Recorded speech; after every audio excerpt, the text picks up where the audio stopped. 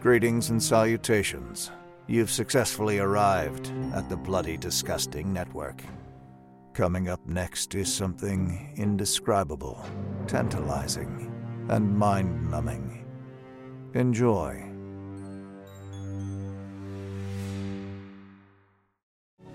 Smug, confident, secure because you are sane. Do you know what madness is or how it strikes? Have you seen the demons that surge through the corridors of the crazed mind? Come with me into the tormented, haunted, half-lit night of the insane. This is my world. Let me lead you into it. Let her rip, Toad!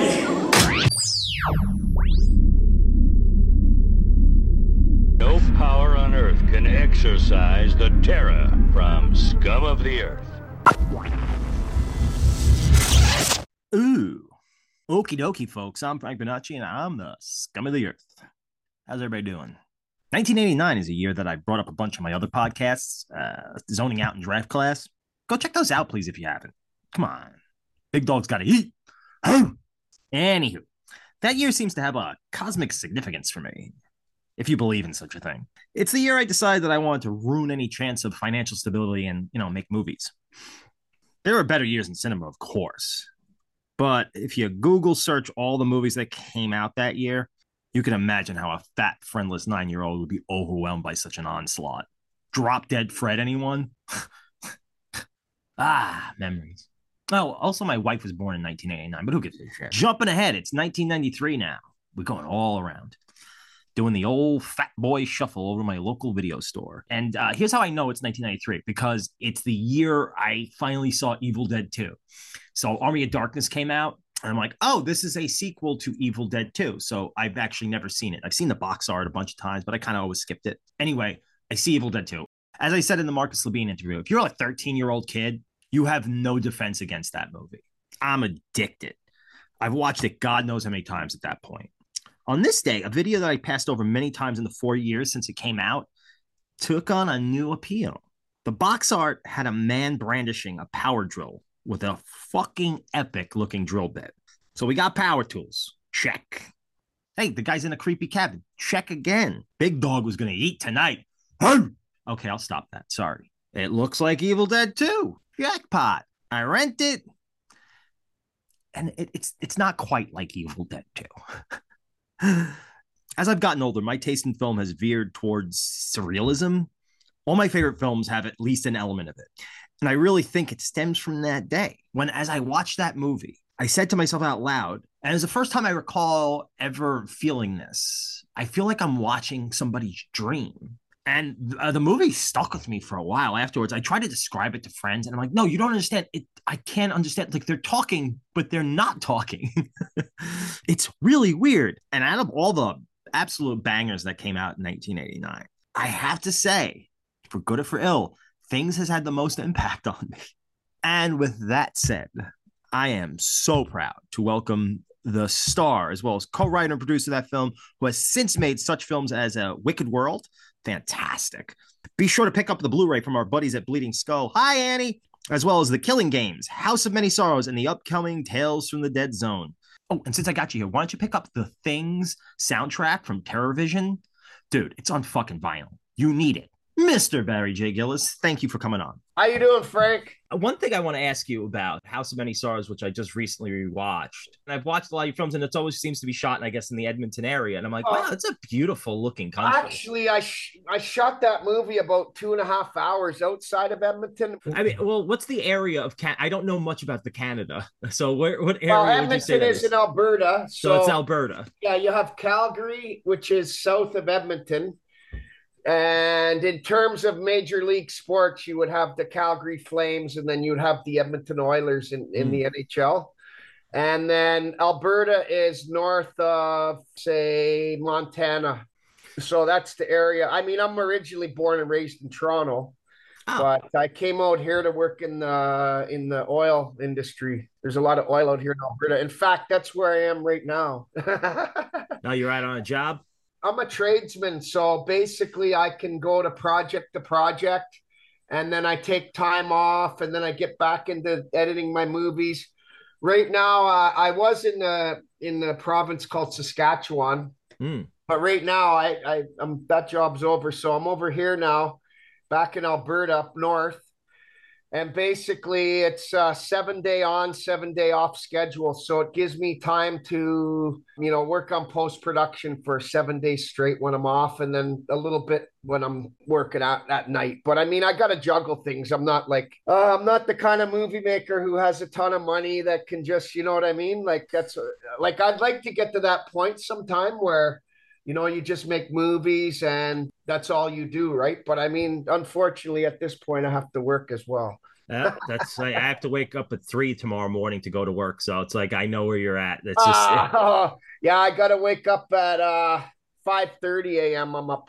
yeah, it's it. You're involved in movies too, right? Aren't you in some way or? Yeah, well, I used to do grip and electric for a lot of years, and then I did editing, and I made my own feature film a few years back that I put out. Okay, I have to see it. Yeah, it's out for free on YouTube. So you get a link to me so I can watch it here. Absolutely. Yeah. No, I like watching movies, like people I know or people I meet. I like watching their movies and stuff, right? No, absolutely. And, yeah, that's how I am. So here's the thing. You have to make another movie. If you made one, you got to do it again. Yeah, I'm enjoying. You know what? I want to get back into filmmaking, make another film. I mean, I always want to make another film, but again, it's the money thing, and yeah, I'm really enjoying the podcasting. Well, that's the big thing, because even with Tales from the Dead Zone, like, I mean, and I'm not doing this ever again. I did it with Wicked World back in 1990, 91, whatever, 1990. I shot it over a year on 16 millimeter film. And when I had more money, I'd get more film and whatever, all this. And it's a nightmare. You know what I mean? And then Tales from the Dead Zone, we shot it over time. Like, when we'd have more money and all this piecemeal, kind of stuff. I can't do that no more. I need to be able to raise money, shoot the film all at once, which I did with House of Many Sorrows. I shot it all at once. And then I was into editing, but then I got involved with Uli Lommel. I'm not sure if you know who he is. Uli Lommel. What did he do? What's he did? Wait, a Boogeyman? Yeah. In 1980 something, whatever. And he did a bunch of movies, but he for some reason he decided to come to Edmonton to make a movie, and producer got in contact with me. And then as soon as he flew into Edmonton, I was at this house, and there he was. And I'm like, oh, I'm with you. And he liked me, so I ended up working on his movie. He ended up passing away, and I don't know what they're doing with that movie. It's like Boogeyman. What is they called again? I just can't think of the name offhand now, but it's on the Internet Movie Database. But he had it edited and everything. And the last time I emailed him before he passed away, they were talking about turning it into a TV series. So I'm not sure whatever is going to happen. But I mean, I wore a lot of hats on that.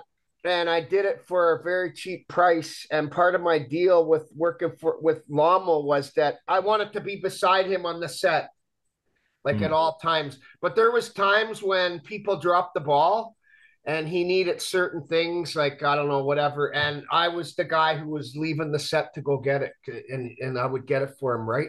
But I was like production manager. I was the prop guy. I was all kinds of stuff on that. Low budget filmmaking. You just got to wear as many hats as you can. Yeah, I wanted to see, though, I wanted to be on someone else's film and see how they shot their movie. I wanted to, like, I wasn't sure. I was never on someone else's set other than my own. So I wanted to see, like, how do people shoot movies and stuff, right? And like, the biggest thing I learned is that, they do things a lot of the same way we do. You know what I mean? Like, but I mean, I saw a lot of different tricks. Like, he took the smallest spaces and made them look like a different location. Like, like a hotel room, just make different, it was wild anyway. I learned a little bit, but a lot of it I already knew, right?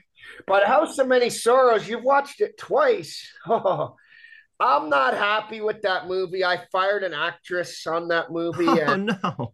Yeah, she was giving me a ton of trouble, and she was doing it in front of Ginger Lynn at that. I had enough. She was giving me trouble after the auditions we had like I had some rehearsals, right? Mm-hmm. I never used to do that, but I like having them because I can see if there's somebody who's going to be trouble, number one, and just like maybe we can all kind of start mending together. I don't like to do too much rehearsal where when they're on the set, I like it to be more fresh, like where they've done the stuff over and over. So the rehearsal is kind of like a little bit of stuff from the movie we're doing, and then this and that. But this girl was such a problem that I actually fired her, and she was causing problems for a couple other actresses and stuff. And so I actually fired her, and then she begged and begged and begged me to get back on the movie set. So I said, okay, let's meet up. I met up with her. And I told her, I said, I know you're a troublemaker. I know what you're like, but I said, I'm going to give you a chance. And she said she would do this on the set. She would help. She wouldn't just act. She would help with the production. And she would, on and on she went, and she begged me. And I made a bad move and said, okay. Anyways, it was a nightmare. Because if you're in a location for a while, that's when somebody can start sabotaging your movie. Right. Yeah, and there's nowhere to go. Like you're on location. So what I did was I decided to have all her scenes to be like near the end of the shoot, but I was giving her a taste of it. I shot a little bit with her, but not much. And then I left the rest of her scenes for the end of the shoot in case something happened. I had a fire.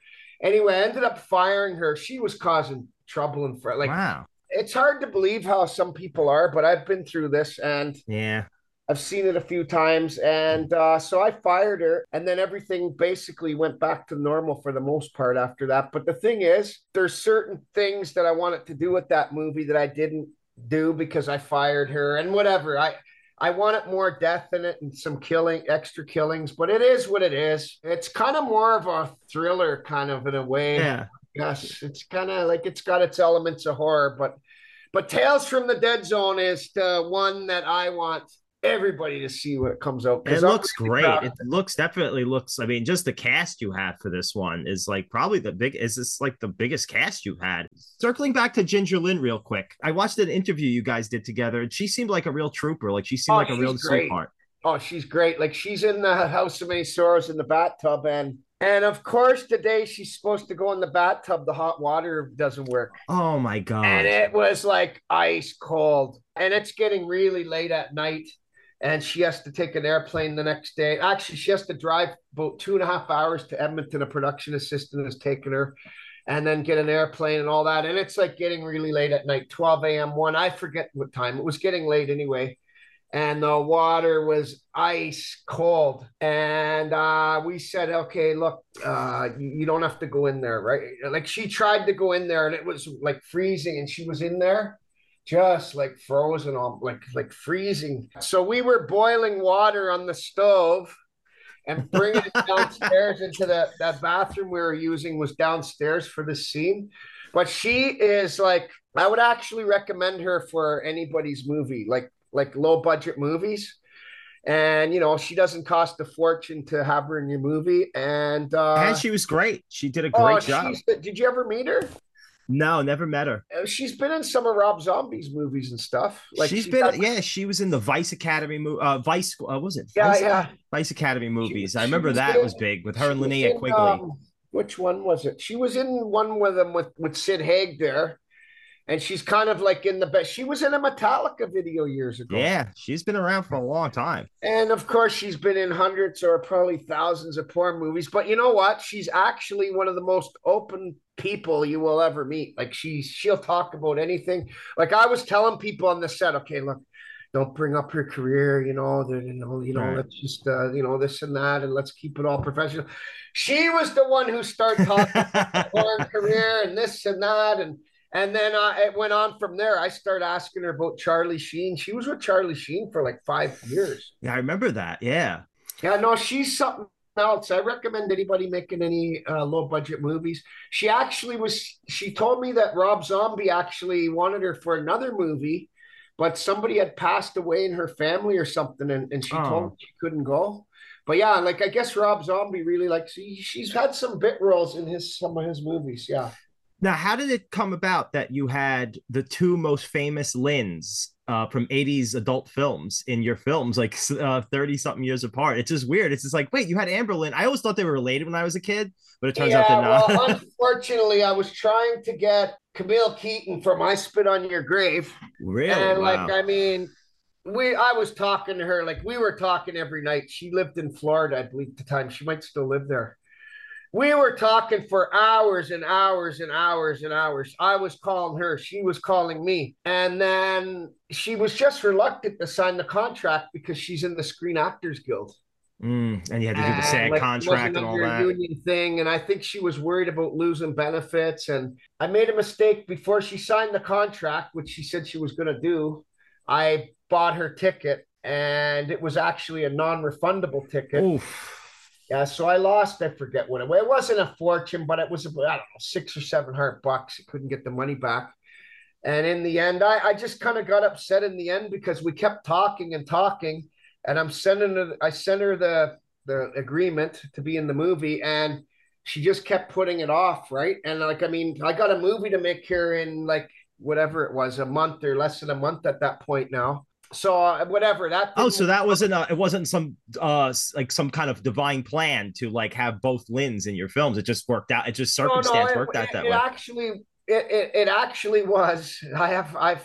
I've always thought to myself, okay, Amber Lynn was in Things. Wouldn't that be something we got Ginger Lynn? You know, like I've thought about it different times.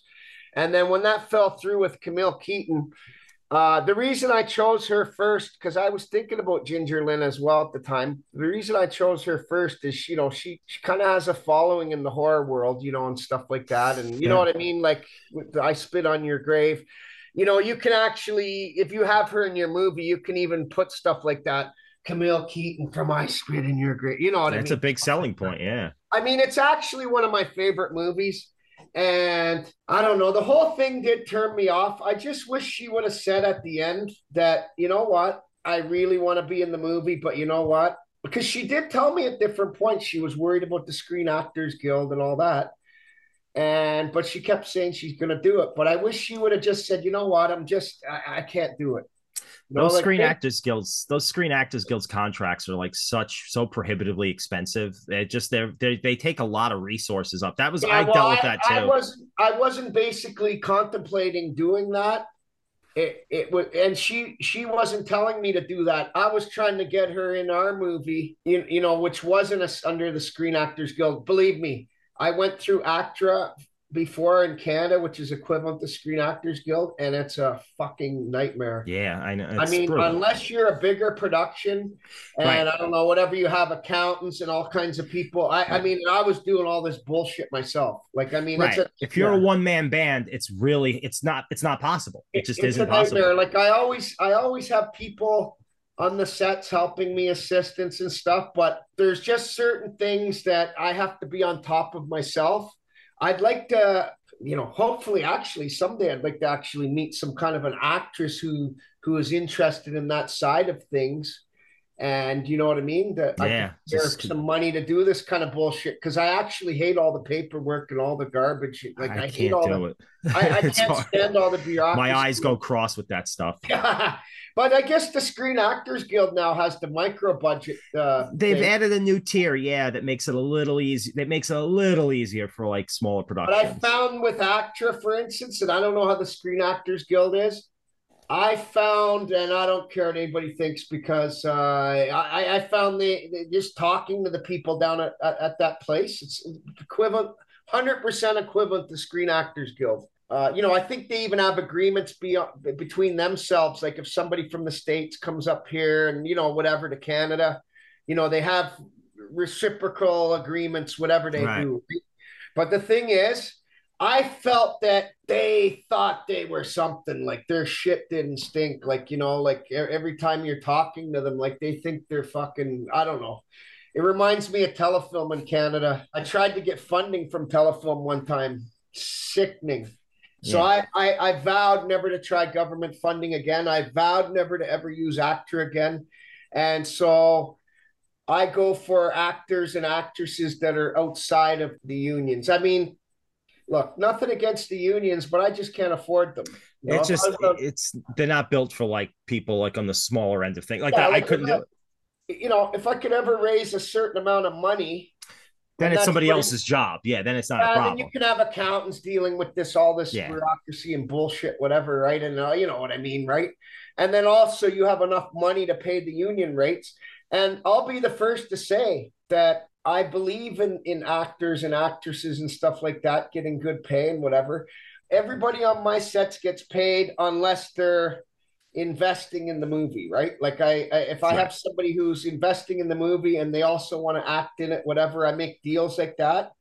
But other than that, I believe in everybody getting paid. Like I just, whether it's $100 a day or depending who it is, a couple of $100 a day, or in the case of Bret Hart, I can't say, but I mean, you pay X amount of dollars, right? Or like Ginger Lynn, like, you know what I mean? Like unknown actors and actresses, maybe they're known in the local scene or they did a couple of features in the local scene or shorts. You know what I mean? Like it depends on who it is. I generally pay them about $100 a day. If they come down for a couple of hours, like some small little, I don't know what you'd call it. They usually get 50, say $5. I usually pay 100 a day. So if they're on the set 5 days, they get $500.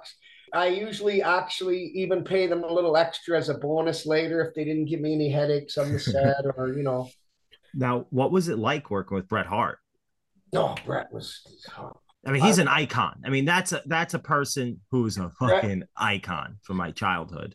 He was Bret, wrestling for a while. I recommend Bret for everybody's movie. Like, I'm not joking, man. This guy is like, he is unbelievable. Like in terms of just how he conducts himself, how he's so professional. Like, no matter what's going on the set, like I can't think of something right now, but let's say there's always something. You've been on movie sets, whatever, you know, you shot your own movies. There's always something that happens and can go wrong. I'm still shaking.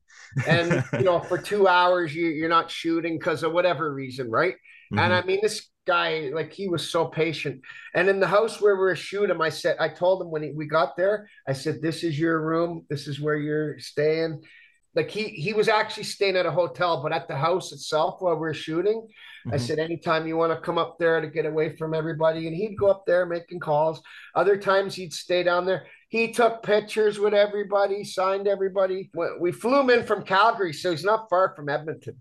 He lives in Calgary, 2.5 hours away. That's so cool. So we flew him here. He does conventions and everything all over the world to this day. I mean, I've seen him at conventions. Like, you can't, his lines are huge still to this day. Yeah. I mean, he was wrestling in the 90s. He is so down to earth.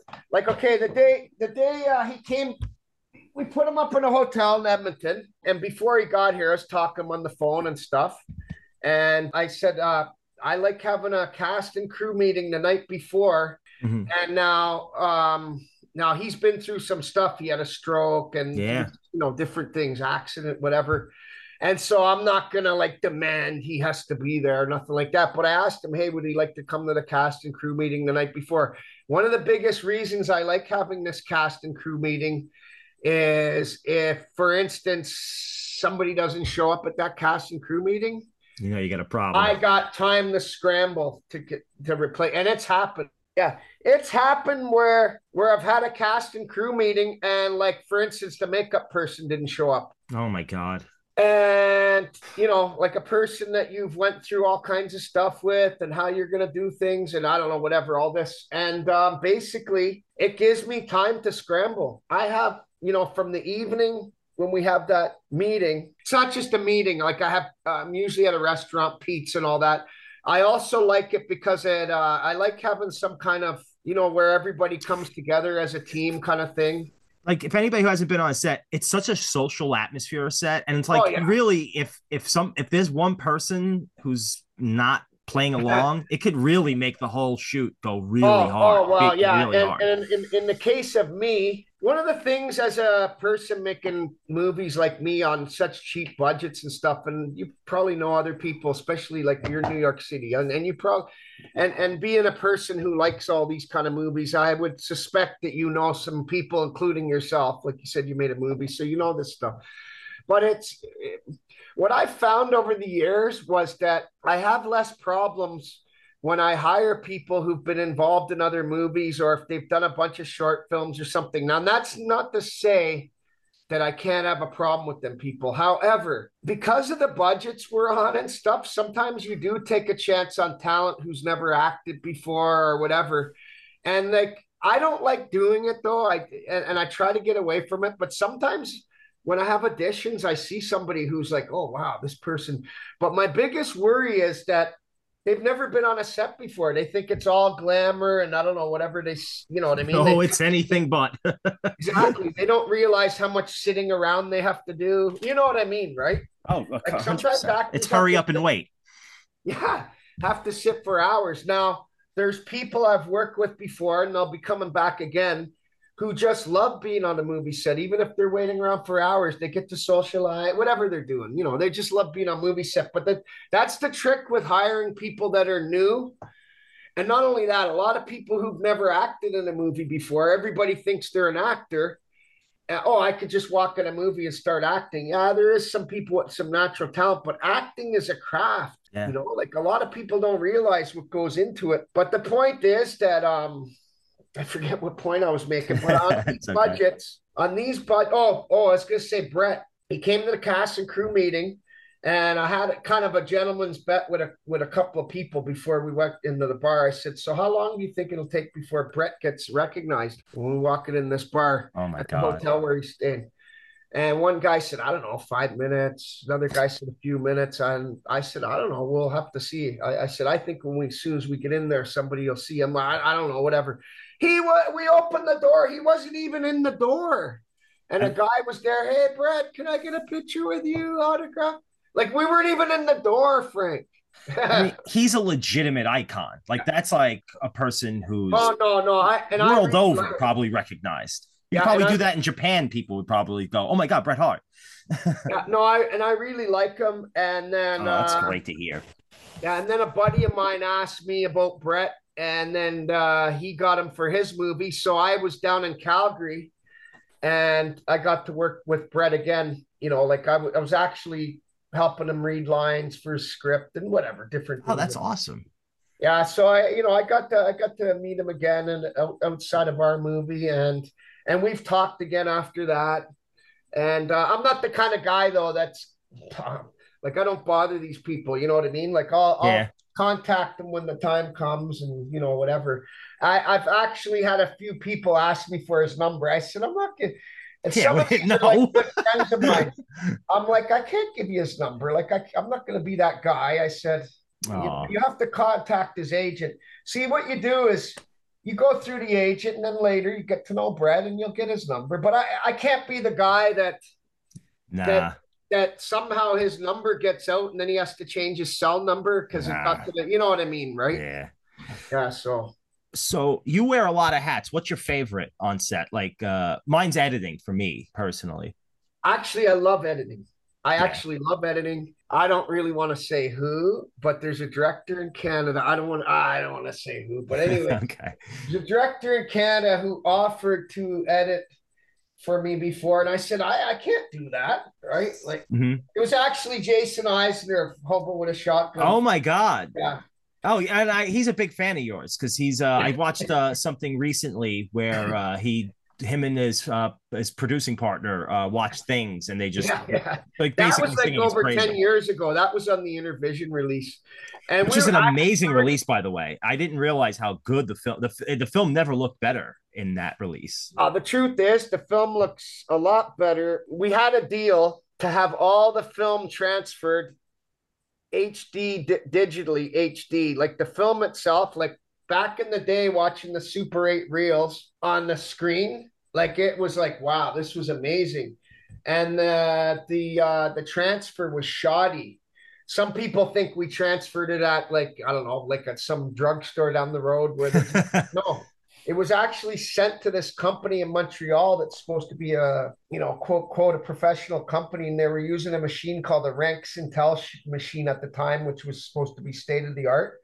And when I saw this garbage, I was like, what? Like I saw this muddy footage transferred to 3/4-inch tape. The original footage looked even better. Wow. Yeah, no, it looks really good. Like when like a projector we watch when we were kids in school. You're younger than me, but when I was in school, they had projectors where we'd watch movies in the gym or whatever in class, like a film projector with film. And like when we were watching the footage of things on that, not that the not that the movie's any more professional, but the quality itself of the image was not muddy like everybody sees now. Like I mean, it's like unbelievable. But we had a deal going, and Andy in Toronto, I don't know whatever happened. He's got it buried in his basement somewhere with tons of other stuff, and I don't know, whatever. It just didn't happen, and I was pretty choked about it. But yeah, I forget what it was. It was I sent Jason Eisner. I sent him actually a Blu-ray of the Killing Games. This is years and years ago, because he had done that, you know, the extra on the Things Intervision release. Him and Rob Cotterill.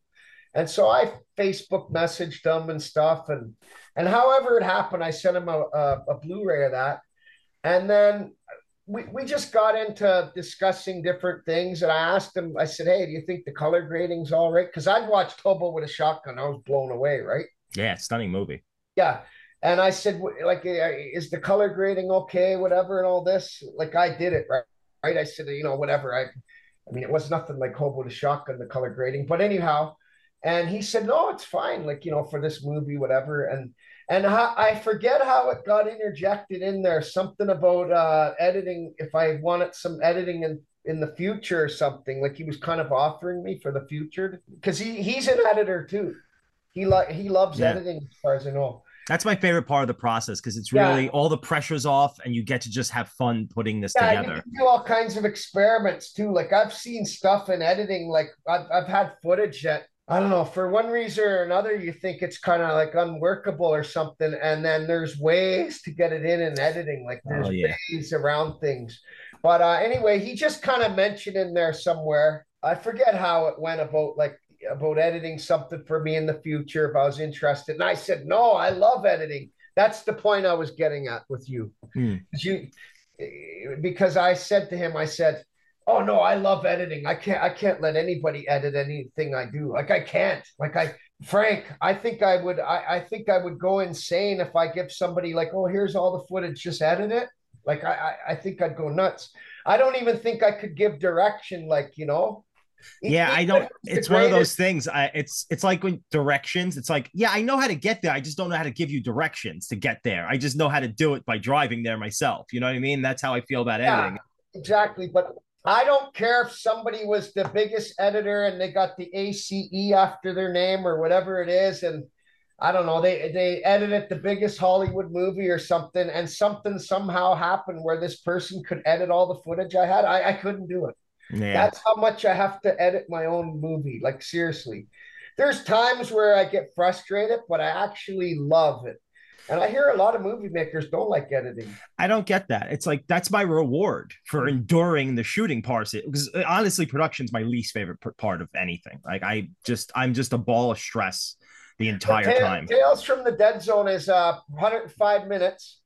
It's all edited except for a few things I have to tweak. And then what's taken me time is we did some green screen and stuff that wasn't lit exactly like it should have been. I have to rotoscope some stuff out, put in new backgrounds, and there's some other things I'm working on, like that's just taking time. But rotoscoping, like stuff like that, well, it's not exactly editing when you're rotoscoping, but it's all part of that post-production process. Yeah. And but editing in general, I love it. Like you said, when everything's coming together and, you know, all that kind of. You're vaping too, eh? Oh yeah, big time. Yeah. You smoked before? I smoked years ago. I quit a couple of years back. I love it. I love it. I like the vaping better. It's smoking 2.0. How can you not like it? Yeah, no, I love it. That's what I'm doing too right now. I got the bigger vape, you know, the vape like this, but I don't know. I find this one has more taste, but I do use it sometimes, the bigger one. But this is like called a Coco Caliburn or something. Yeah. But I like it. When I quit smoking and switched to vaping, like my breathing was better. Right. I feel better. It's like, oh, this is bad for you. I'm like, it feels a lot better than smoking. What they do is the stories you hear about somebody vaping and then something happened and they died. Yeah, they were playing around with I don't know what they were doing with the pods and I don't know, whatever they were. So you've been working on Tales from the Dead Zone for a while now. Like it's been like at least 5 years. Hey, what happened was I met an actor on that movie I was telling you about with Uli Lommel. I set up the auditions as well in Edmonton, and there was lineups, and I would send out sides for these actors to read when they came in to see Uli Lommel. I was in there too in the auditions. So this one actor came in. He was actually emailing me before that, right? Like and like always emailing me and everything. So I knew who he was when he came in. And Uli said, "Yeah, this guy for the pharmacist role." And this is the guy I'm talking about who ended up becoming the main executive producer for Tales from Dead Zone. Anyway, he had the part. He even heard Uli say, "Yeah, this guy here." He heard Uli whispering it, and he left, I guess, all happy. But guess what?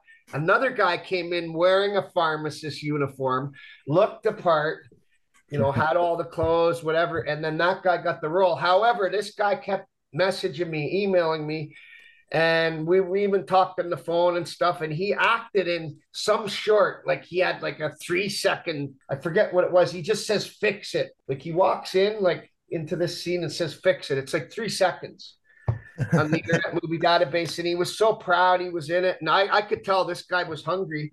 So one day I just said, "Listen," I said, "we keep talking, emailing, all this stuff." I said, "Look, why don't you put up some money and we'll go make a short movie, and it'll be like a vehicle for your acting, and it'll be good for me. Go out, make a short with some expensive gear and stuff." And I said, are you willing to fund that?" He said, "Yes." And he'll be the main actor, everything. I said, "We'll get it into film festivals. We'll do all this stuff."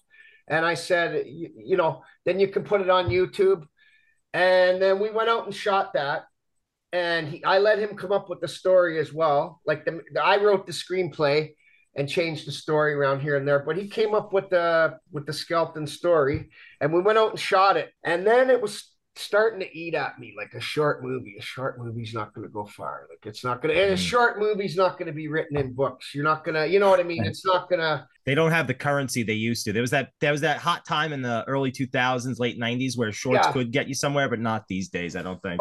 No. Well, see, I know actually some movie makers who've made some short movies, and it's launched them into getting big money to make a feature film and stuff. I know that. But what I'm talking about is whether the movie's good, bad, whatever, it's not going to be written in the history of movies that were made, like in these books that come out. And like Things, as terrible as it is quality wise, everything else, it's in all these books, like known as one of the worst movies ever made and all that. I wear that as a badge of honor. Are you surprised that it's so many years later that it's a movie that's still talked about?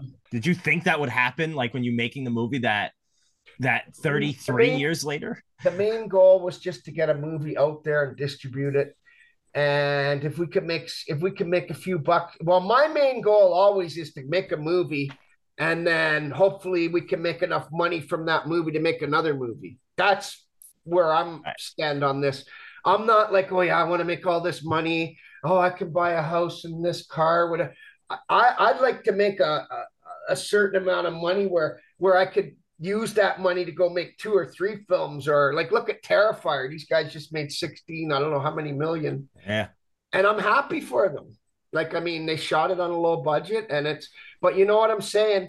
Now they can, you know what I'm saying? They can write their ticket, those Hollywood guys. knocking at their door now for the next, it's going to be a huge franchise that keeps going. With me, it was always about making a movie and then hopefully getting enough money to make another movie. Like, it's never been about like, I don't know. It's been about making movies. And that's how it is for me. Yeah, I totally understand. It's just that I just want to keep going. And it's just that's why it's the most frustrating business in the world, because all you want to do is just keep going. And the momentum is constantly being broken by. So what happened was I came to Len J. Phillips, and I said, "Len, okay, we got this short movie shot. I can edit it. We can get it in film festivals. Like there's thousands of them. We'll get them in we'll get it in some horror festivals, whatever." But I said, "Listen," I said, "why don't we turn this into an anthology? And we can raise more money and shoot 4 stories and do this and do that and da da da da.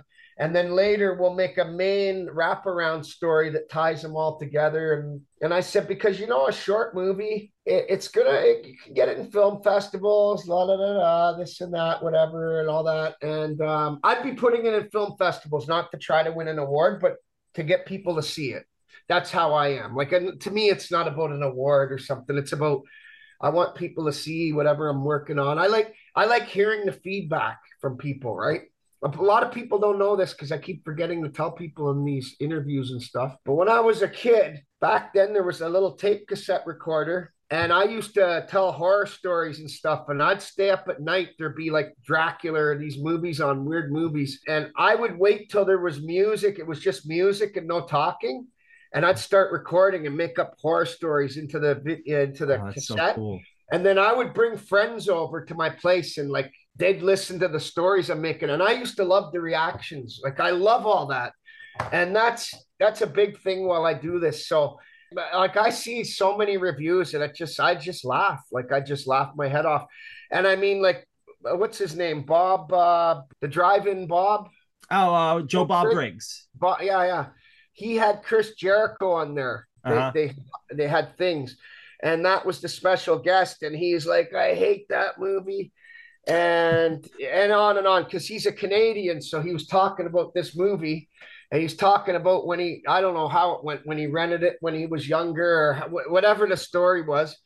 And then he was just saying stuff like, we should be banned from Canada. Like, he literally does not like the movie, but so a bunch of people were messaging me like, oh yeah, don't let it get to you what he was saying. I said, I don't care what he was saying. Like, everybody knows that Chris Jericho was talking about our movie. That's great. He's never seen it in the theater because they showed it at the Alamo Draft House by me a while back, and it was a really good time. Like, everybody had just. Oh yeah, they showed it. Was it Yonkers? They showed it anyway in New York somewhere. I remember this now, a while back. Yeah, a while back, and it played. I mean, I remember it was a packed house, and there was not. Packed? I know the tickets were cheap, like $1 or something. That's how they do those when they show older films, like when they show genre stuff. Packed, though. Everybody was having a ball. Like, there was like, everybody has a good time. It has a great crowd reaction. I've been to a few different screenings, and what I've noticed, I don't know how the screening was where you were, but what I've noticed is when it goes through a projector and onto a screen, it doesn't look as muddy to me as the DVD that they're putting in. There's some kind of process in that projection. I don't know. So the way I've edited this movie, it's not even an anthology anymore. That's all I can say. Okay. It is, but it's the way I've edited it. I don't know. I guess a movie maker usually thinks their movie is great when I don't know. There's a lot. There's a lot. I like it because I like the violence. I like the exploitation. See, with House of Many Sorrows, I don't know. I think you're hard on that film. It's a fun time, man. Oh, yeah? Yeah, I really enjoyed it. I've watched it multiple times, so yeah, I enjoy it a lot. Yeah, no, there's things I like about it, and I don't know. I just because I know what it should have been, right? Right. Nobody's ever. I mean, I'm never happy. But have you seen the newest trailer for Tales from the Dead Zone? Yes, I have. Yeah, the very newest one. Well, which one? The one on Vimeo that you have up? Yeah. Yes, I have. I'm going to actually cut another trailer when I have everything just about complete. I'm going to cut another trailer that's that I think is going to be better. I had a teaser trailer. I pulled that. And then I had another trailer, which is on the Wicked World Act for release. And it's out there. I wish it wasn't now. But anyway, this one I am going to pull at some point. I like this trailer, though. But here's the big thing about movie making. It's cash. Money. But the thing is, though, like, Frank, and you must see it yourself, you're learning all the time. Like, you're still involved in some stuff here and there. Yeah, I always have a hand in production. I do mostly editing now for other people's stuff. Since the podcasting thing, honestly, it's been taking up a lot of my time. I'm always looking to do the next film, though, to answer your question. Yeah. Is it mainly horror movies you're editing, or what do you? I edit to anything that comes my way. Like a roster of clients that come in. They do a lot of sizzle reels. People like putting together for like pilots. I've cool. edited a lot of pilots and stuff like that, like spec pilots, nothing big. Oh, It's but like, I mean, it brings in a few dollars. I mean, yeah, it keeps me going, and it's just always keeps my foot in the door. but I was gonna say this in the background, "Scum of the Earth," it says, Yeah. and then I see like some artistic work. What's that all about? The name of this show is well, this show hasn't aired yet because we have 3 shows right now. We have 3 podcasts. One's called Draft Class, where we draft our favorite movies and TV shows. Zoning Out, which is where we talk about Twilight Zone. This is my passion project show where I just interview the people I want to interview, and it's called Scum of the Earth, and I say I'm the scum of the earth and all that. And it's an old Herschel Gordon Lewis film. Scum of the Earth. Yeah, I've watched a ton of his movies, and I can't remember Scum of the Earth. Yeah, it's not one of his horror films. It's one of his roughy films where it's I'd still like to see it though. Oh, it's a fun one. It has some of the best performances I met him before. Did you really get to meet H.G. Lewis? Yeah, I met him and I met Tom Savini at the same. It was the Fangorious, whatever it was in Toronto. It was around when I was shooting Wicked World, 1990, 91. I did meet him. I was asking him what he's up to now, and then he started telling me he's making marketing books. I go, what? Yeah, that's what he moved on to. Then he came back to filmmaking towards the end. Yeah, I know. And at the time, though, I was only like 20, whatever I was, 22, 23 or whatever I was. And at the time, I was thinking, what marketing books? Like, because we think of our movie makers. I say movie makers sometimes instead of filmmakers, but we think of our filmmakers that are out there making movies. Like, we kind of think of them like I used to anyway. Now with the internet, it's different. You kind of know a lot more about them. Like, they do this on the side, they do that, they do. But when he told me marketing books, I was like, wow, that's interesting. Because I always like marketing and advertising and all that stuff. And then I forget how it happened because the internet wasn't out, like it wasn't around yet. But I think I found a couple of his books somewhere at like the world's biggest bookstore. It was called Toronto, like tons of books at the time. Wow. And I was like, wow, like this is pretty wild, like a movie maker, and he does that. And it was kind of like, but you know, you'd expect to be hearing him talking about his next movie, and then he's telling me about the marketing. Yeah, a completely different field. It's just like, wait, what? It's just like doesn't compute. But I enjoyed meeting him. I met Savini before too. I talked to Savini on the phone, and I emailed him as well. I tried getting him I had the film festival in Edmonton for a few years at like a theater. And, you know, like you can go, if that's something you or anybody listeners are interested in, you have the Film Freeway. You heard of this? Oh, yeah. The Film Freeway. So you can set up as a festival. And I mean, filmmakers just upload their movie once and it's there's no movies coming through the mail, all that. It's like, it's so much easier because I've been around since, you had to mail in your DVD. So when I start the festival, they had the Film Freeway. But the thing is, it was taking, I couldn't believe, I knew it was going to take up time, but I mean, it was taking way too much of my time. Plus, you know, I have my regular job as a tradesman and then, you know, trying to make movies. So I just had to shut it down after 3 years, but I enjoyed doing it. But yeah, it's so easy to start your own film festival and stuff these days. And like for people who are really, it's a lot of time. Like I start 2-day festival, then it went to 3. Like, and plus I'm doing the website, everything, tickets. Oh God. If you're the guy doing everything, like, oh yeah. And then I paid people to be not volunteers, but I paid people to be, you know, to help work at the festival and stuff, right? But I was gonna say, that's interesting that you're involved in all that too. I was gonna ask you something. Oh, did you ever meet Nick Zed? Do you know who Nick Zed is? Nick Zed made a movie many years ago called They Eat Scum. And when I seen this here, Scum of the Earth, it reminds me of this. Like, he made a movie called They Eat Scum. And it's infamous for having, I haven't seen it in like many years. It's infamous for having like a rat, like a live rat being shoved down somebody's throat and stuff. Like, I haven't seen it in years. It's crazy. He became friends with that made Crybaby. Oh, John Waters. Yeah, he became friends with John Waters, this Nick Zed. But he's from New York City. He also made a short movie called Police State. He made a couple of feature films. And then he made a short movie called Police State, which is one of my favorite movies, actually. Oh, wow. Like favorite short movies, anyway. I highly recommend Police State.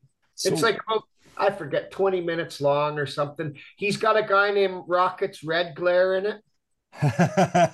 This Rocket's Red Glare, I think, acted with Tom Hanks in some movie, but you got to see Police State. I mean, it's Yeah, I'm looking up his IMDb right now. he Like, how just do passed away recently. I? He gave me the rights years ago to use a clip of Police State in the Killing Games and have it playing on the TV.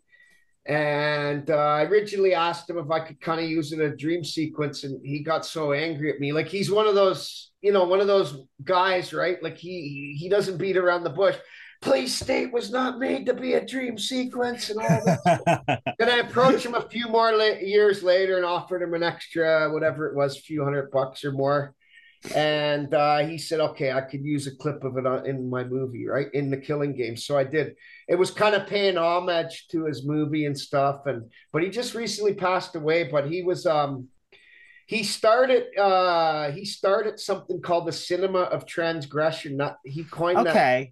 It's okay. I know that term. I know like that school. Yeah, there was another guy named Kern involved, and I forget all the names, right? But yeah, he made a few underground feature films, and then he had a show on the public access there. I forget the name of it now. Oh, he's in Terra Firma. Oh, I know who this is. I'm looking at it like his stuff right now. Yeah, okay. Yeah, I've definitely heard. Look at his newer stuff. I can't remember it was a show on Access TV in New York. It was funny as heck. Read some of his newer listings. Right, absolutely. Yeah, this is a nice person to go down the rabbit hole of, because these are the kind of filmmakers I love. Can you name a couple of stuff there from? Yeah, the Bogus Man, Geek Maggot Bingo, Kiss Me Goodbye, Go to Hell, Police State, Horgasm, which I've heard of.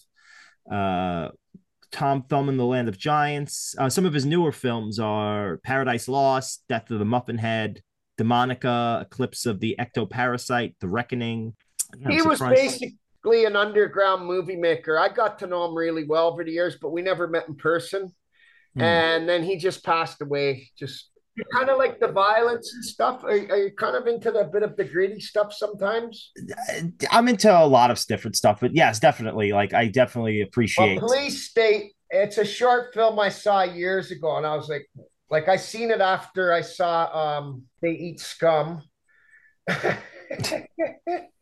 This is a great time. He sold a bunch of his stuff to the art museum or something in New York, some historical, like he got some money for a bunch of his writings. And anyways, Frank, I don't know, anything else before I let you go? Just one final question I always ask filmmakers. If money wasn't an issue, is there a dream project that you've been holding on to or that you would love to do one day if money and circumstance would allow it? To tell you the truth, well, I mean, if money, I don't have a certain project sitting in a closet or something that, if I had the money, I would go shoot this. The only project I did like that, I was wanting to get about $1 million from Telefilm in Canada here and stuff, and they turned me down. And then they called me like an hour phone call talking to me about why they turned it down and all this. And I decided I'll never apply for government funding. See, we get government funding in Canada from Telefilm, right? Mm-hmm. And even David Cronenberg, like Telefilm is involved in just about I think in every one of his movies and stuff. But anyway, I thought I have to try, right? You know what? The process for trying to get this government funding is I couldn't believe it. Like, I'm serious. It's worse than going out and getting investors for your movie. Like going through so many hurdles and bureaucracy. I thought, when are they going to ask me to go down to like Red Cross and get them a vial of blood? I'm serious, just how bad it was. I was going through this bullshit for months, all this garbage.